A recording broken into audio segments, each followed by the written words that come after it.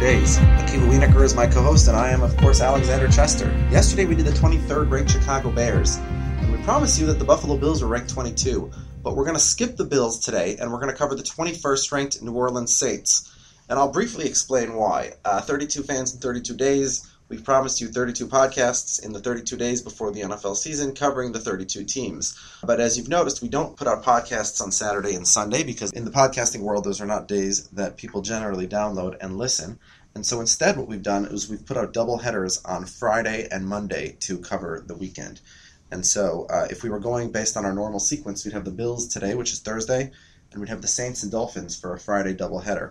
But we thought it made more sense to put the Bills and Dolphins together, being that they're division rivals. They have more in common, let's say, than the Saints and the Dolphins do. So that's why we're going to go with the Saints today, and then on Friday we will give you the Bills and the Dolphins. And we might do the same thing next week. It remains to be determined. We have Detroit is 19, Carolina is 18, and Minnesota is 17. And so, of course, Detroit and Minnesota are division rivals. It might make sense to put them together more than Detroit and Carolina.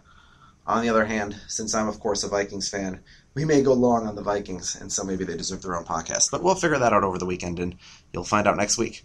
But having said that, let's move forward with the 21st ranked New Orleans Saints. And with Akiva and I is Andrew Juge of the Saints Nation blog. Andrew, how are you today? I'm doing well. Thanks for having me. As you heard, we ranked the New Orleans Saints 21st. The negative of that, of course, is that that's not particularly good. The positive is that in your division, that is pretty good. We have the Panthers just a couple spots ahead of you, but we've already gone through the Bucs and the Falcons.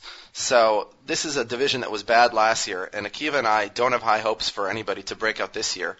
But tell us, do you think that 21st ranking fair for the Saints? Is it too low? Is it too high? Well, I think anytime you're kind of doing preseason rankings, you don't really have much to base it on other than how the team did the previous year combined with off-season moves. And to the Saints, there's just so much uncertainty when you have such a tumultuous off-season that involved trades of key players, releases of veterans, and acquisitions that are very young. The number of trades they've made and the number of draft picks they've made, there's just a lot of uncertainty, and there's no way of really knowing how quickly some of those acquisitions can acclimate to life in the NFL. So that's really the big question. So I think at this point, 21st is fair. I think like any NFL team, it's going to depend on how some of these young players develop and how they perform.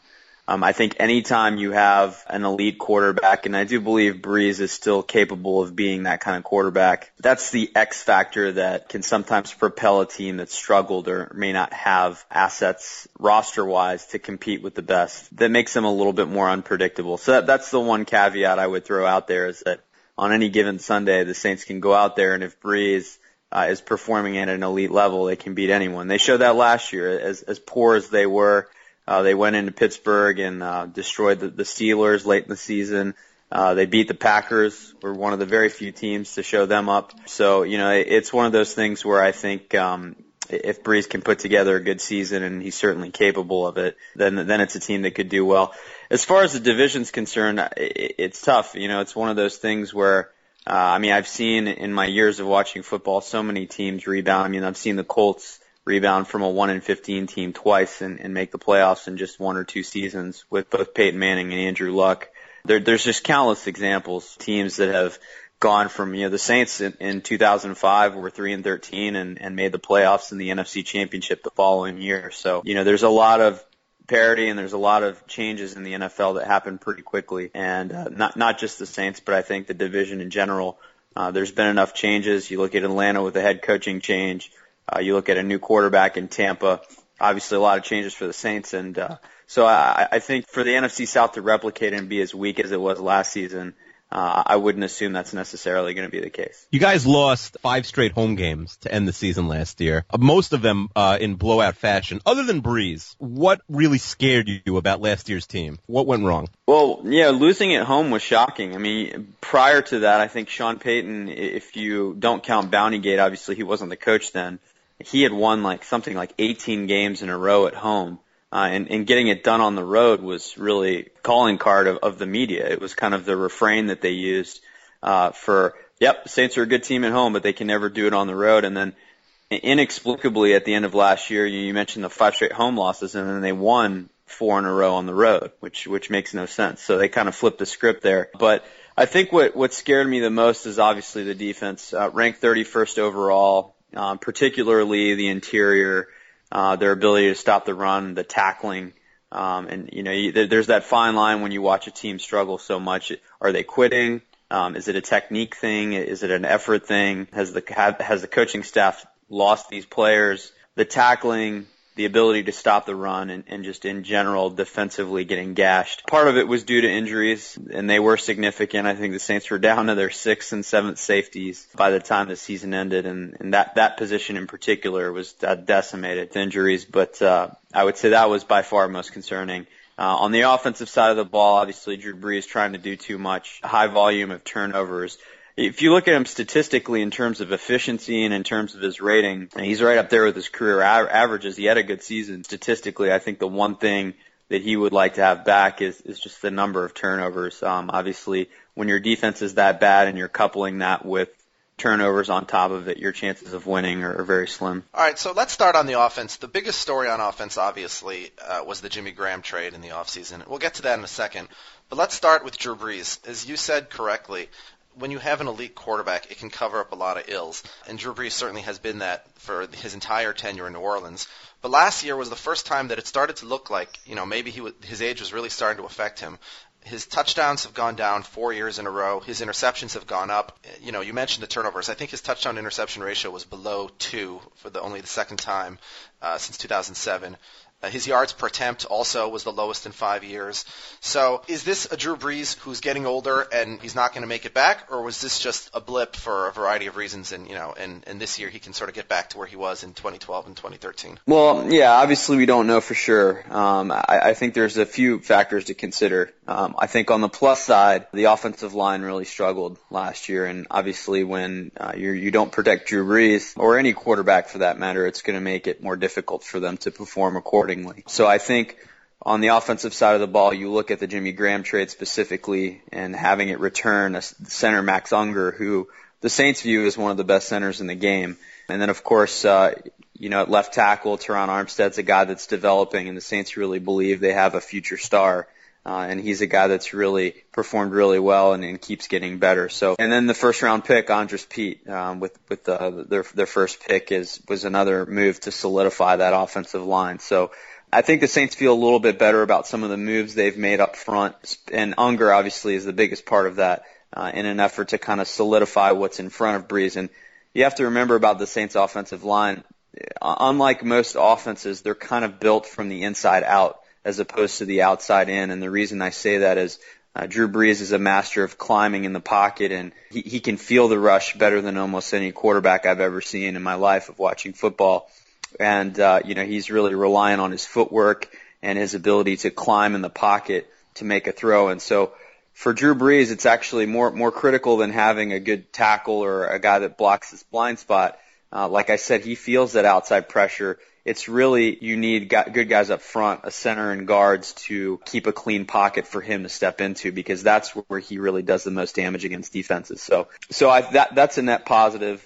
Another thing is Brees went into the season with an oblique injury, and a lot was being made out of his arm strength. If you guys know anything about that injury, it happens to a lot of pitchers in baseball, and it shuts them down for an extended period of time. You really just lose the power and the torque in your body. And with Brees in particular, because he's more of a full body technique thrower, and less of just a pure arm strength guy, an injury like that I think is going to affect him more than, let's say, a Cam Newton or a Ben Roethlisberger, because his mechanics are so critical to his success as opposed to pure arm strength. So, I think getting over that injury, he looks very healthy in camp, and I was fortunate to see the Saints at camp here in West Virginia where they practiced at the Greenbrier, and I saw Brees throw long ball, short ball. I mean, he looks very strong throwing the football right now. So I think any lingering effects of that oblique injury are obviously a thing of the past, and I think the hope is that won't recreate itself. And so I think when you add all those things together,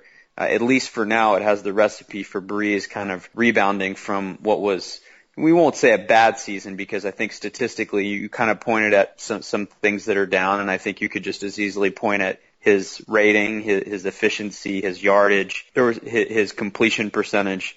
which was very high. Still very positive. I mean, if you compare him to other quarterbacks in the league, he was still very productive last year. Still a top 10 quarterback without question. I think the one drawback here, obviously, on the offensive side of the ball is who are going to be the playmakers. And so I think if you were going to flip the script here and argue the opposite point, obviously you lose Kenny Stills, who was a very productive player for the Saints last year. Jimmy Graham is gone. Pierre Thomas is a guy that's meant a lot to this offense. He's gone. And so now you look at the big question, which is what kind of role is C.J. Spiller going to play in this offense? Can he really pick up the slack for some of the players lost that the Saints have? What weapons does Drew Brees have to be able to kind of replicate some of these best seasons he's had? So that's the question. But it'll be interesting to see how it plays out. Yeah, going around the offense, I mean, 2 years ago, you'd probably say the two guys that scare you the most, obviously Jimmy Graham. And, Darren Sproles was pretty scary, too, although he's getting a little older now, and he's been off the team for 2 years. There really isn't that guy. Yeah, you're scared of Brees, but Brandon Cooks was really good until he got hurt last year. I mean, you didn't really replace Graham with anybody. Colston's getting old. Nick Toon, even though his dad is my favorite player of all time, really hasn't shown anything yet. Is there a guy on the team you think could break out? Where's the production going to come from? Because even if Brees is 100% healthy, this could be the least impressive set of weapons he's ever had around him, right? Yeah, no, I agree with you. And it is concerning. I mean, obviously Colston is a guy that's always been very steady and very productive in this offense, but he's getting a little long in the tooth himself. And it's a legitimate question. I think their stable of running backs is as good as it's ever been. Mark Ingram is coming off his best season as a pro, went to the Pro Bowl. Had a very good year last year. Kyrie Robinson, of course, a very capable backup. And then C.J. Spiller. And Spiller's really kind of the cog that I think, he needs to be excellent. He needs to have a huge season, I think, for this offense to not miss a beat. Yeah, he's really, Spiller, as a Jets fan who's seen Spiller a lot of times, on his absolute best day, he's frightening, Spiller. Yeah, he is. And I think the thought process here is that he's finally in an offense with Sean Payton, a creative genius, that's going to be able to put him in a position to play to his strengths and finally maximize his efficiency, whereas he was kind of stuck in an offense in Buffalo where, obviously he had some big games and he had some productive seasons, but it maybe wasn't an offense that was tailor-made for him to explode onto the scene like we've seen Reggie Bush or Darren Sproles already do in the Saints offense. So obviously Spiller's a big part of this. Brandon Cooks obviously is the one player also that I think the Saints are really counting on to develop into a superstar, explosive receiver. In my opinion, health is the main thing, but otherwise there's no reason why Cooks can't be, Deshaun Jackson at his best, minus the off the field stuff. And I think, there's no reason why, based on his talent, based on his skill set, based on the quarterback that he has playing with him, that he can't have that type of season. So, Colston is still a guy you count on as well. One more name I will throw out there is a receiver by the name of Brandon Coleman. He was an undrafted rookie last year, but he's 6'6", he runs a 4.5 40, and he played at Rutgers, and obviously the Saints were very fortunate to get him as an undrafted free agent. He was kind of viewed as the best undrafted guy last season. Spent the year on the practice squad, was a late season call-up, and the Saints kind of spent the year redshirting him, so to speak, and developing him. And he's had an excellent camp. And I think the Saints really feel like he could develop into a player that helps them. I think I think his role in the team is actually pretty significant when you look at his size, his wingspan, and his ability to high point the ball and get one-on-one matchups and win those in the red zone. Because if you look at the departure of Jimmy Graham, what they need to replace most is not the ability to move the football between the 20s. It's really the production when you get down in the red zone. And Coleman is that guy. He's that body. He's that size. He's got the ability to produce in the red zone like Graham used to. And I think a lot of people don't realize this. The Saints offense was number one in the NFL in 2006 and in 2009 when the Saints won the Super Bowl without Jimmy Graham. So this offense has been very productive with Drew Brees as a quarterback well before Jimmy Graham was a part of this team. And so they don't rely just on him. It's more about the system. It's more about the quarterback. And I think that's what Sean Payton believes, is that they'll be able to continue being successful. You're looking at an offense that since 2006 has been a top 3 offense in the NFL every year. and I believe number one in every year except for three of those years since 2006. Yeah, and ultimately, as you said, this was the number one offense in the league last year, and their running game was the best it's been in a long time. And now, if they've upgraded the interior of the offensive line with a healthy Unger, and maybe if Pete starts in place of Ben Grubbs, I think both him and Jari Evans struggled a little bit last year. And then, of course, you add C.J. Spiller. I don't think the issue is going to be in the offense. I think the issue with this team is the defense. In 2013, in Rob Ryan's debut, coming off being the worst defense in the NFL, they were fourth. And I think that was the biggest reason, obviously the return of Sean Payton, how they turned it around and went from 7-9 back to what we expect from the Saints with Drew Brees, 11-5. Last year they dropped all the way to 31st again, and Rob Ryan's defense looked to be in disarray. They drafted heavily on the defensive side. I think 6 of their 8 picks were on defense. But at the same time, their best defensive player was Junior Gillette, and he's gone, and not only gone, but I think he napalmed every bridge in Louisiana on his way out of town. So obviously it's hard to predict what's going to happen with a whole bevy of rookies, and who knows what kind of role each of them is going to have. But is this a defense that can improve, not just from 31st, you have to go up, but is this a defense that can improve enough to make this team a serious contender as opposed to just, let's say, an NFC South contender? Yeah, no, I think you hit the nail on the head. That's really the ultimate question. And I think, first of all, on the back end, I think the Saints really struggled in coverage, especially at number 2 corner last season, and that was really the Achilles heel of the team. Obviously Keenan Lewis is a premier cover guy, very solid starting cornerback, but then whoever they threw out there, and there was 3-4 different starters at different points in the season that they put out there on the other side of Keenan Lewis, and none of them could get the job done. And it simplified the offensive game plan for a lot of teams. Anytime they dropped back to pass, they knew where the ball was going, and it was the other side of the field from Keenan Lewis, and their passing had a lot of success that way. And so I think the Saints did a good job of shoring up, obviously, the big offseason acquisition of Brandon Browner on the other side. Gives them a solid veteran corner that has produced in the NFL. And certainly while he's known for his physical play, which can sometimes draw penalties, I think most fans in New Orleans will take that over the alternative, which is what we were watching a year ago. Delvin Breaux has been the best cornerback in Canada for years now in the CFL, and the Saints picked him up. He has looked incredible in camp. And in fact, some people have said he's been so good, they wonder if he could possibly start over Browner. But all of a sudden you've got 3 corners, and on top of that, a second-round pick from a year ago, Stanley Jean-Baptiste, that's starting to come around. So the cornerback situation is looking a lot better and a lot more solid. Obviously, Kenny Vaccaro was banged up last year, and Jarris Byrd was out for the year with a knee injury. He'll hopefully be back this year. And so, and Raphael Bush, who I view as one of the best backup safeties in the league, he broke his leg, so they lost him as well. And their other backup, Vinny Sinceri, broke his forearm, and he was out. So they've got 4 safeties that were injured last year that are coming back, productive NFL players that have done it before. I think the back end will be okay. For the Saints, really defensively, it's the defensive line that's the big question mark. And obviously you mentioned Gillette, losing him and his sack production. It's going to be tough to replace that. And so if there's a big question mark for me, it's have the Saints done enough on the defensive line? Their linebacking core is going to be completely new, completely different. There's going to be a lot of youth there. And one guy in particular that's already been the starter in camp and in practices is the rookie out of Clemson, Stephon Anthony. He's already the number 1, wearing the helmet set, making the calls. They're very impressed with him, very excited about him, and so he's kind of a rookie to watch this year. Junior Gillette said a lot of things on his way out of town, or somebody did, right, under his wife's Twitter account. Are any of those things going to cause any long-term effects in the locker room or even in the community with the rumors and the allegations that he made, not just about the players, but about Sean Payton and a host of other issues?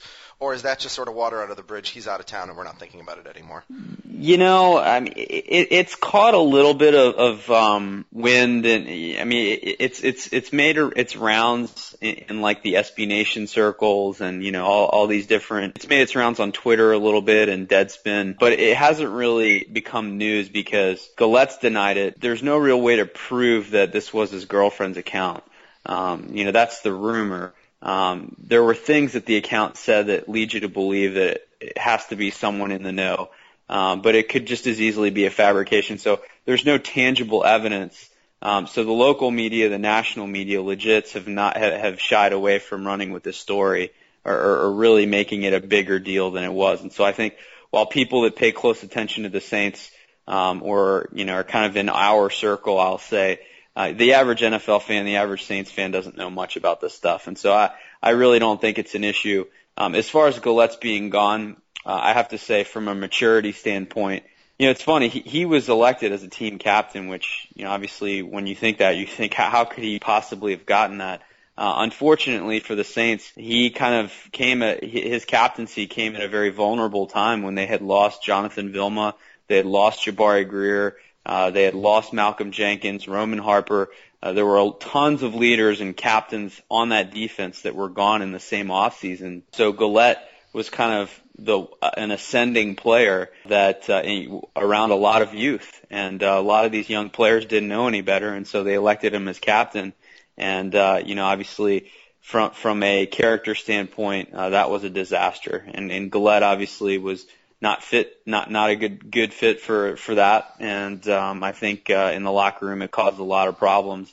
So much so that any production that he had on the field was kind of outweighed. And now that you look at him being gone, I think replacing him on the field will be difficult. But inside the locker room, the harmony, the character and all that stuff, that's going to be a huge positive. So if anything, I think him being gone is going to be way more of a benefit than any negative from his parting shots. Let's turn to the schedule now. You mentioned the fact this is a team that was undefeated at home in 2013, and last year they went just 3-5. One thing when we spoke to Gavin Napier from the Atlanta Falcons, one thing that he really hung his hat on is the fact that they have the easiest schedule in the league this year. And the Saints' schedule isn't as easy as the Falcons' schedule is, but you still get 6 games against a relatively weak division, and you're also playing the AFC South, which is probably the worst division in the AFC, and you're facing the NFC East, which is a lot better than facing the NFC North. So it's definitely a schedule that, if the Saints' defense is improved and if they cut down on the turnovers, this is a team that should be able to get back into the winning ledger. But let's go through week by week and we'll see what your perspective is. So week 1, they start on the road against the Cardinals. Yeah, that's going to be an interesting one, obviously, starting on the road. And like I said, believe it or not, it's hard to believe, but the Saints are riding a 4-game win streak on the road currently. And you'll date back to the previous season when they won their first road playoff game in franchise history in Philadelphia.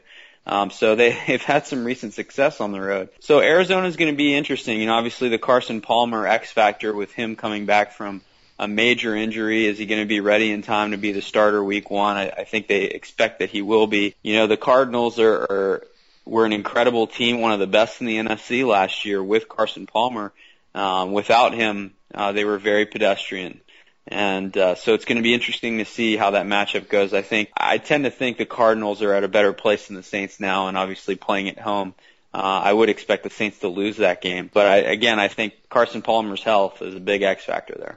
All right, then you come back home, and as I said last year at home against Tampa, it took overtime and a little bit of luck to beat the 2-14 Bucks. Welcoming Jameis Winston to New Orleans, what happens? Yeah, the Bucks had a couple good games against Breeze last year. Breeze really struggled with their defensive game plan, and they had a lot of success. So I think the Saints are going to have to mix it up offensively. But I don't really see Jameis Winston bursting onto the scene and having a lot of success early. I think it's going to be kind of a learning experience for him. And so I see the Saints winning that game at home against Tampa. Okay, and then in week 3, they go on the road to Carolina, who is probably their biggest rival in the division this year in terms of winning the division title. Yeah, we'll see. It still amazes me, as bad as Carolina was last year early in the season, really up until the midway point or even past that, that they found a way to make the playoffs. I find that shocking, but that's just a tribute to how bad the NFC South really was last year. I still feel like the Panthers are kind of an enigma to me. I mean, obviously Luke Kuechly, in my opinion, is probably now the best player in the division. I would have said that was Breeze until last year, but I really feel like Kuechly is the guy in the NFC South that I would list number 1. I just think Cam Newton is so inconsistent, and he struggles with his accuracy. And when he gets hot, he's dangerous. But his ability to play at that level consistently It just hasn't existed his entire time in the NFL, really. And so it puts a lot of pressure on that defense to stay very solid and stay very steady. And we kind of saw some chinks in the armor with that defense last year at times. So we'll see. I mean, I think the Panthers are still a good matchup for the Saints. And if you remember, obviously there was a tough loss there, but the Saints, besides that tough loss at the end of the season, if you look back to Rob Ryan has been extremely successful against Cam Newton the last 2 years. And, obviously, defensively, I think that's one guy that they always do well against. I think it's going to be a win. I think the Saints pull that one out. All right, so you go to 2-1, then you come home Sunday Night Football against the Cowboys. Outside the division, I've always assumed for geographical reasons that the Cowboys and Saints would probably have a good rivalry, and I know they've had a couple of really good games at night in the last few years. What do you see happening this year at night when the Cowboys? I think that might be a little bit of a one-sided rivalry with the Saints hating the Cowboys. I don't know if it's reciprocal, but all I can tell you just from a regionality perspective is that growing up for me as a kid, I was born in 1980. A lot, obviously the Cowboys when I was a teenager were starting to win a lot of Super Bowls, and so a lot of people in New Orleans rooted for the Cowboys. I mean, anytime you start winning, you become an international brand and you have fans everywhere. And the Cowboys had lots of fans in New Orleans, and that made the locals that were Saints supporters very bitter. And so that's always obviously then Katrina, a lot of people moved to Dallas, and then, there's obviously Saints fans in Dallas now. So that's kind of added a little something to the rivalry as well. But that's going to be an interesting game. I think, the Cowboys without DeMarco Murray changes that team significantly. And it's going to be very interesting to see if Romo can kind of duplicate the kind of season he had last year without that production in the backfield. I am going to go with the dark horse prediction, and I'm going to say upset here. I think that's, Rob Ryan against his former club, and, the Saints won a big blowout game in 2013, and then there was a big blowout game last year for the Cowboys, and it's kind of gone back and forth. So I expect a closer game maybe this time, but I'm going to pick the Saints in that one. All right, so this is really the hardest part of their schedule, October. They're 3-1. Now they go on the road to Philadelphia. Yeah, I think Philadelphia, obviously with Nick Foles gone, Sam Bradford as the quarterback, that's the one guy that is the big question mark for that team. But, Sproles obviously has a bone to pick with the Saints. And I think that seems to never bode well for the Saints when they get rid of a player that's doing well elsewhere. Malcolm Jenkins plays for the Eagles as well, and I'm sure he'll have a bone to pick as well. I'm sure the Eagles will remember very vividly losing to the Saints in the playoffs a couple years ago at home. So, I would say the Eagles win that one. All right, you're still 3-2. You come home to face Atlanta on short rest on Thursday night. Do you guys realize that the Saints had a losing record last year, and they have 3 home night games? Somebody in the league loves the Saints. Yeah, I think, I think more so than someone in the league loves the Saints, I think it's the media that loves to go to New Orleans, loves an opportunity. So I think they lobby for that pretty hard. Yeah, that's why they always have the Super Bowls there, I guess. That's right. I think the Saints are going to be up for Atlanta. I mean, both teams are always, every time they play, are very geared up for that one. The Saints and Falcons have a long-heated rivalry. Those two used to be in the NFC West together with the 49ers and the Rams. When they would finish dead last in the division, it was kind of, the one thing that you could root for during the season when both teams were terrible and they never had a shot at making the playoffs was which team would win the series or maybe sweep the series. So, the Falcons-Saints rivalry, in my opinion, is one of the most underrated rivalries in sports. I mean, obviously the NFL rivalries, the long-time legendary rivalries that we all know about, are the big ones, and they're talked about because they deserve to be talked about. But Saints-Falcons is a rivalry that, is very underrated. But Atlanta's a big enigma to me. I mean, obviously the Saints, as bad as they were defensively, and we talked about that, the Falcons were 32nd, so they were even worse. But the Falcons have won the last 2 games, and so I think the Saints are going to take that one very seriously. So I'll give that one to the Saints. They take that and one. Our Falcons fan said that a 2-14 season is fine for the Falcons as long as those 2 wins come against New Orleans. And the feelings mutual. Well, last year they got you both times, but if you beat them at home, you go to 4-2, probably on top of the division, although it doesn't get much easier. This is probably the hardest game you have left on your schedule. You have to go at Indianapolis. Yeah, that's a loss. All right. So I don't really feel like I need to explain that. Yeah, that's fine. That could be a real fun game, honestly, New Orleans, Indianapolis. Yeah, it could. They really can't stop anybody. So you're 4-3. You come back home to face Eli and the Giants. I'm going to say the Giants win that game. I think Eli's had a little bit of a resurgence here with Odell Beckham Jr. and Tom Coughlin's a great coach. So that one could go either way. I think Sean Payton has had some success against the Giants in the past, but I'll pick the Giants in that one. All right, so now you're 4-4, but the schedule really eases up a lot. In Week 9, you've already hosted Jameis Winston. Now you get a chance, if he's playing, which probably he will, you get a chance to host Marcus Mariota and the Titans. I will be sorely disappointed if the Saints find a way to botch that one. I mean, that's a must-win game on the schedule. Yep. All right, and then 5-4.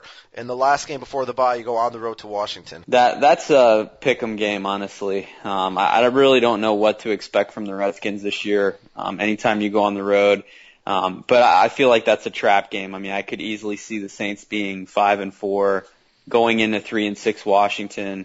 Most people would pick the Saints to win and expect them to win, and obviously the Redskins might sneak that one out. So then after the bye, you guys go to Houston, which seems like a good matchup for you guys because, Breeze gets rid of the ball quickly and you have a good offensive line, so maybe that neutralizes Watt a little bit. And they're not the type of team, especially with their horrible quarterback situation right now, that would get, you'd expect to get into a shootout with you guys. What do you think about the game in Houston? Yeah, I think, Arian Foster is kind of the big question mark there. I think the Saints are still weak up front, and if Arian Foster's healthy and he's running the ball well, that could be the big matchup in favor of the Texans. But I'm going to say the Saints kind of rebound from a disheartening loss to the Redskins and win in Houston. So then you guys host the Panthers. Going for the season sweep. Yeah, no, I'm going to say the Panthers get the Saints back in that one. Oh, boy. And then you go to Tampa Bay. I'm going to say that's a win. 7-6. You're right there in the thick of things. You got a big Monday night game. The 7-6 Saints, the 7-6 Lions. Yeah, boy, that's a tough one. Megatron's going to be out for this game. He's going to be injured by then. I love the specific predictions. I'm going to say Saints. All right, so you guys go to 8-6, and then you have like a trap game where you host the Jaguars. Saints are going to win that this year. You clinched at 9-6? I'm going to say that there's another team out there at 8-7 floating around. But is it Atlanta or Carolina or Tampa? Definitely not Tampa. I'm going to say it's Atlanta. All right, so then so maybe this game gets moved to the big Sunday night game, last game of the season. New Orleans at Atlanta. That would be a very hostile environment. That would be. Although do you really think Atlanta's good enough to be an 8-7 though? I mean, again, you go back to the schedule. I mean, their schedule is weak enough that they could put together. But it was wins. Last year, and they stunk. Well, Akiva, I'll remind you that Gavin, our Falcons fan, he has the Falcons at 8-7 at this point, also going into Week 17. And you remember? But he would have had the Saints at 0-15, if I'm not mistaken. Well, yeah. To be fair, I think that he does predict the Falcons to win that Week 17 game to get into the playoffs, but he has them getting in over Carolina, not New Orleans. So it's more exciting the way that we're looking at it now, because now we have 9-6 New Orleans going to an 8-7 Atlanta. You guys could tie and get in. For argument's sake, we're going to say that the winner wins the division. No, I will go with the tie there. A tie? Yeah, I like that. A fourth tie prediction. Yeah, that's not. Wait, hold on, Akiva. We need a real winner pick here. Akiva, the Dolphins are going to be released the next day, so this is going to be the first tie we've actually had. Oh well, listen, people know about the magic of podcasting. Yeah. Wait, so you're 9-6. You tie Atlanta. Keep in mind, Atlanta needs a win to make the playoffs. So by the end of overtime, they're not playing for a tie. They're going all out. They're blitzing 11 guys at Breeze. But you guys managed to play keep away, as it were, and hold on to the tie to win the division at 9-6. Well, I think the Saints know all they need is a tie. So they have 1st and 10 at the Atlanta 17, and they just kneel 4 times and take the tie. All right, so there you go. The 9-6-1 New Orleans Saints will get back into the playoffs. They won't sweep the Falcons, but they won't lose to the Falcons this year, so that'll be an extra feather in your cap. Thanks again, Andrew Juge, for joining us from Saints Nation Blog. You guys are on Twitter at Saints Nation BLG. That's Saints Nation Blog without the O. Is that correct? That's correct. Yep. Okay, and as we said at the top, tomorrow we will be back with a special AFC East doubleheader. We'll cover both the Buffalo Bills and the Miami Dolphins. Have a good night. When you need mealtime inspiration, it's worth shopping Kroger, where you'll find over 30,000 mouth-watering choices that excite your inner foodie. And no matter what tasty choice you make, you'll enjoy our everyday low prices, plus extra ways to save, like digital coupons worth over $600 each week. You can also save up to $1 off per gallon at the pump with fuel points. More savings and more inspiring flavors make shopping Kroger worth it every time. Kroger, fresh for everyone. Fuel restrictions apply.